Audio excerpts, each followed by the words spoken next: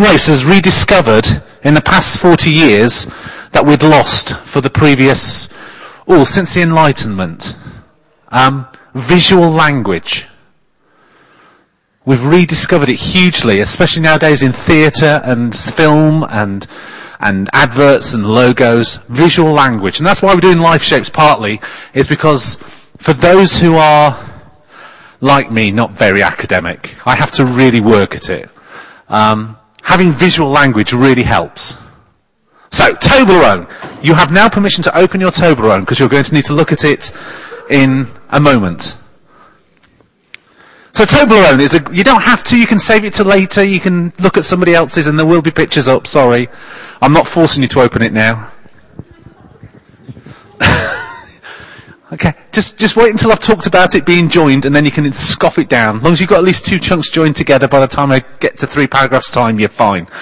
Let's start. Toblerone, it's a great tool for checking the spiritual wholeness for us as individuals, a small group, a church, an organisation, and a project.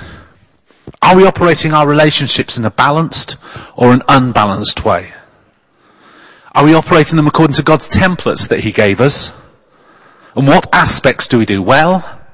And what aspects do we need to work at? Now, let's just root this in history. The 4 marks of the church is a term describing the 4 distinguishing specific adjectives. 1, holy, Catholic, apostolic. Now these adjectives were decided to be major distinguishing characteristics of the Christian church. And the thought that the church was characterized by these 4 particular marks was first expressed formally in AD 381 at the First Council of Constantinople. And it was at this meeting that the revision of the Nicene Creed, thank you for everyone saying it differently, it's not just me. It's the first revision of the Nicene Creed was made. Now, some of us here will be going, creed? What's a creed? Well, a creed, nice and simply, it's a statement of faith. It's a statement of a belief or a belief structure. Now, the Nicene Creed, it's often spoken during worship services, and certainly at some Anglican worship services we say it. It's a basis of what we believe in. It was first adopted in the city of Nicaea by the First Ecumenical Council, which met in AD 325. The revision of this statement added the words, we believe in one holy, Catholic and Apostolic Church. Now in Protestant theology, rather than Catholic theology, these are sometimes called the attributes of church. And one of the reasons that the Nicene Creed is still critically important to us as a Christian church is that it acts as a secure anchor. It holds us to the eternal truths of the church. What we believe. What the first disciples believed 2,000 years ago. What the church has believed since 300. Okay, history lesson over. Now, if you look at your Toblerone, you will see it's a series of 3-dimensional triangles joined together. All very distinct, but all one. Now you can break the triangles into separate pieces, but that then reduces the strength of the bar overall. Yet you can't put it back together if you break it. Well, you can if you've got chocolate and you melt it and you heat it, but it's a long process. Now, at the heart of the church is a triangle. Holy, Catholic, and Apostolic. No, not... There isn't quite literally a triangle at the heart of the church. I'm very sorry. If I'd thought about that, that would have been a great joke. But at the heart of understanding the church is a triangle. Holy, Catholic, and Apostolic. Now, holy can be described as up to God. Catholic can be described as into each other. And apostolic can be described as out to the world. And these triangles form the basis of every single local church everywhere in the world. Full stop. It is the template that God gave us for our Christian communities. Now the fourth dimension, one, is being joined to other triangles. Being part of something bigger. Being part of a whole. Being part of that timeless story. We're not only joined in time, i.e. all over the world at the same time, but we're joined in space, i.e. history. Now I've got that the wrong way around. We're not only joined in space, all over around the world at the same time, so we are part of the church the same as the Koreans are part of the same church, which is the same as the Australians are part of the same church, and the Danish are part of the same church. But we're also the church, as it was in the 1800s and the 1600s, and one day, we're all going to be together in heaven.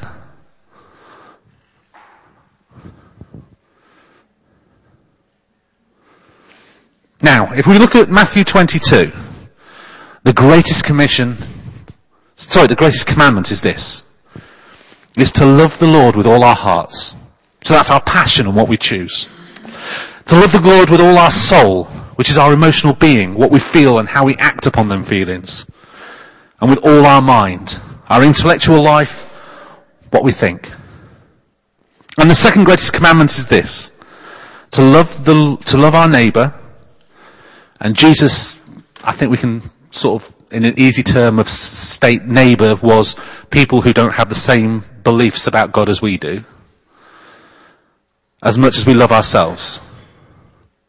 And that is how we care about ourselves, how we care about our community, our Christian community. Indeed, Jesus goes so far as to say everything else hangs on these two commands. So this famous part of the Bible is showing us who God is and how to love him. Who we are and what loving one another looks like in practice. And who our neighbour is and how we are to relate to them. And so life is all about attending to these three different relationships. And learning how to express love for God, love for self, and love for neighbour. In the choices we make, in what we feel about ourselves and others, in what we think about ourselves and others, in what we do towards ourselves and towards others. And in Jesus, we see this again. He demonstrates it perfectly in Luke 6.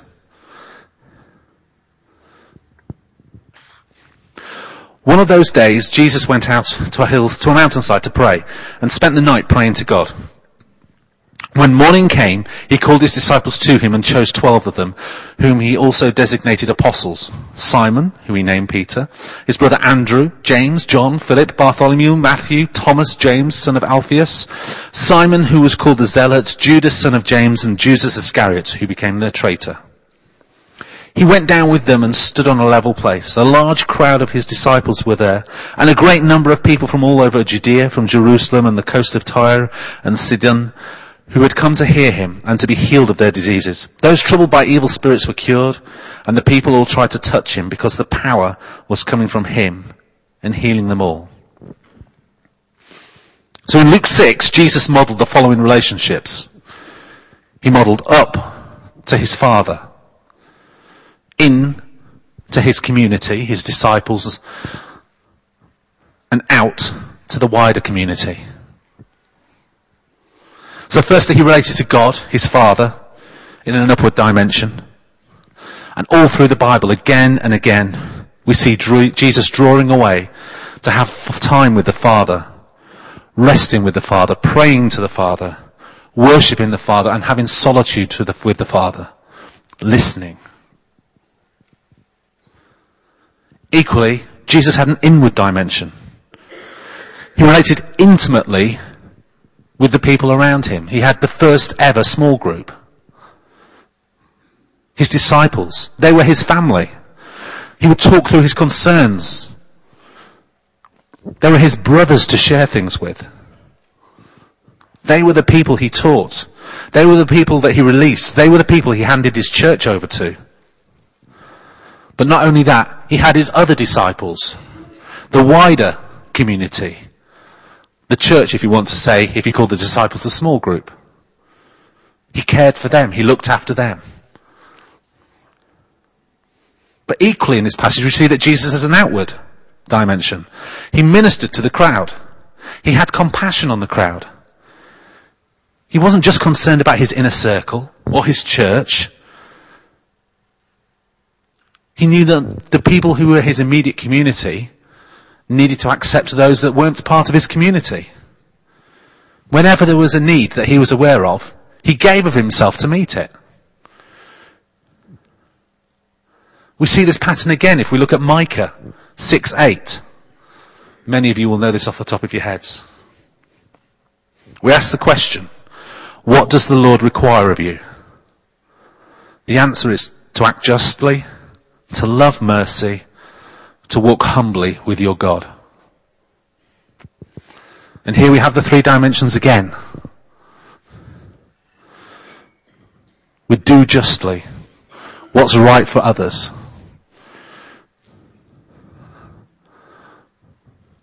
That means justice for those whom we serve. We're loving our neighbours. We're doing our apostolic mission. We're witnessing and serving. We love mercy. We love ourselves. We're Catholic. We're loving others. We're community. And we walk humbly. We love God. We look up to God. We're holy. We're submitting to God. Worship, prayer, Bible reading. There's another example inside there as well from Luke. And I could take you to loads, all in the Old Testament and the New Testament, examples of where this triangle appears. But time's getting on, so it's in there. I can sit down with you and take you through it. However, the tool's there, the triangle's there. Why is it important? Well, the reason is for evaluation. If you look at lots of churches, think of the different ministries you know, the different churches you've experienced over the years, the different groups you've been part of. Most of them tend to do two dimensions well. They're either really good at up and in, and not so good at out, or up and out and not so good at in, or out and in and not so good at up. Certainly this was challenging for me when I was writing it, because I'm thinking about zone, and I'm thinking about late, and I'm thinking about the small groups, and evaluating them through this. The third dimension.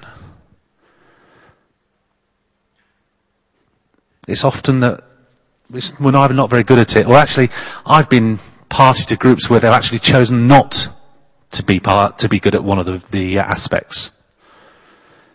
Many years ago, I have to admit. And to get it back in balance, to get it back to how God wants it to be, we have to work at it. We have to be deliberate about it. So, if we are operating only in the in and the out, the Catholic and the apostolic, we miss God's power, God's direction, and God's intimacy. To balance the triangle, we need to rediscover true revelation from God that comes through worship, study of the Bible, prayer, spending time listening. If not, we end up like a charity, or I can't say this word, philanthropy. Is that right? Close enough. I practiced that about 10 times this afternoon. I can't say it for love nor money. We're known as do-gooders without a direction, if we forget the up. Now, if we only operate in up and in the holy and the Catholic, then we lose the fact that it works. We lose people coming to know Jesus, becoming disciples, and then leading others to Jesus. There's no outreach, there's no mission, and we become a nice, cozy club, all warm and fuzzy. And to bring that back into balance, we need to deliberately work at mission, at serving, and allowing God to direct our relationships with those who are not part of our church community. If we only operate in the up and out, in the holy and the apostolic, then we lose community. We look like a factory, churning out converts who have no place to grow, no place to get rooted. And to combat this, we need to be deliberate at creating community, real community. Community where people feel valued, where they're able to grow, where they're able to have input, and in different sizes, at places where you can be intimate, and at places where you can feel a part of something big. Because if we do this right, then community fuels mission. Mission fuels worship. And worship fuels community. And then community fuels mission. With balance comes growth. Now, I haven't forgotten the fourth dimension. I haven't forgotten there's more than one bit of Toblerone. One, or of.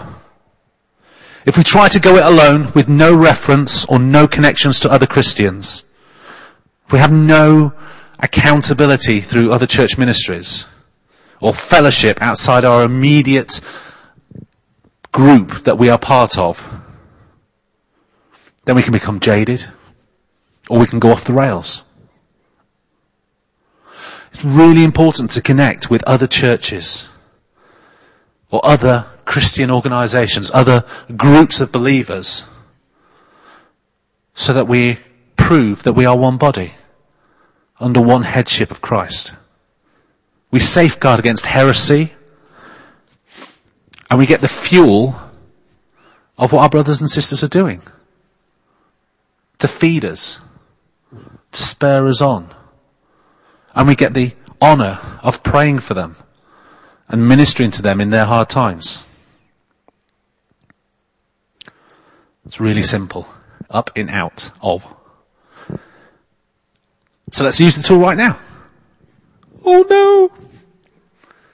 Right, I want you to think about a group or a ministry that you're involved in. This is you alone, you're not talking to anybody else. I'm not going to embarrass anybody, I'm not going to call anyone out. I will explain my own personal experience, but how does it measure up? How are you doing with the up, the in, and the out, and the of? I couldn't draw an of, I'm not that good a drawer on computers.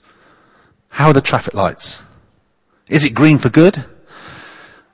Is it orange for slowing down? Is it red? Danger, oh dear. Or is it red amber? Because we're moving off. Just take a moment to think.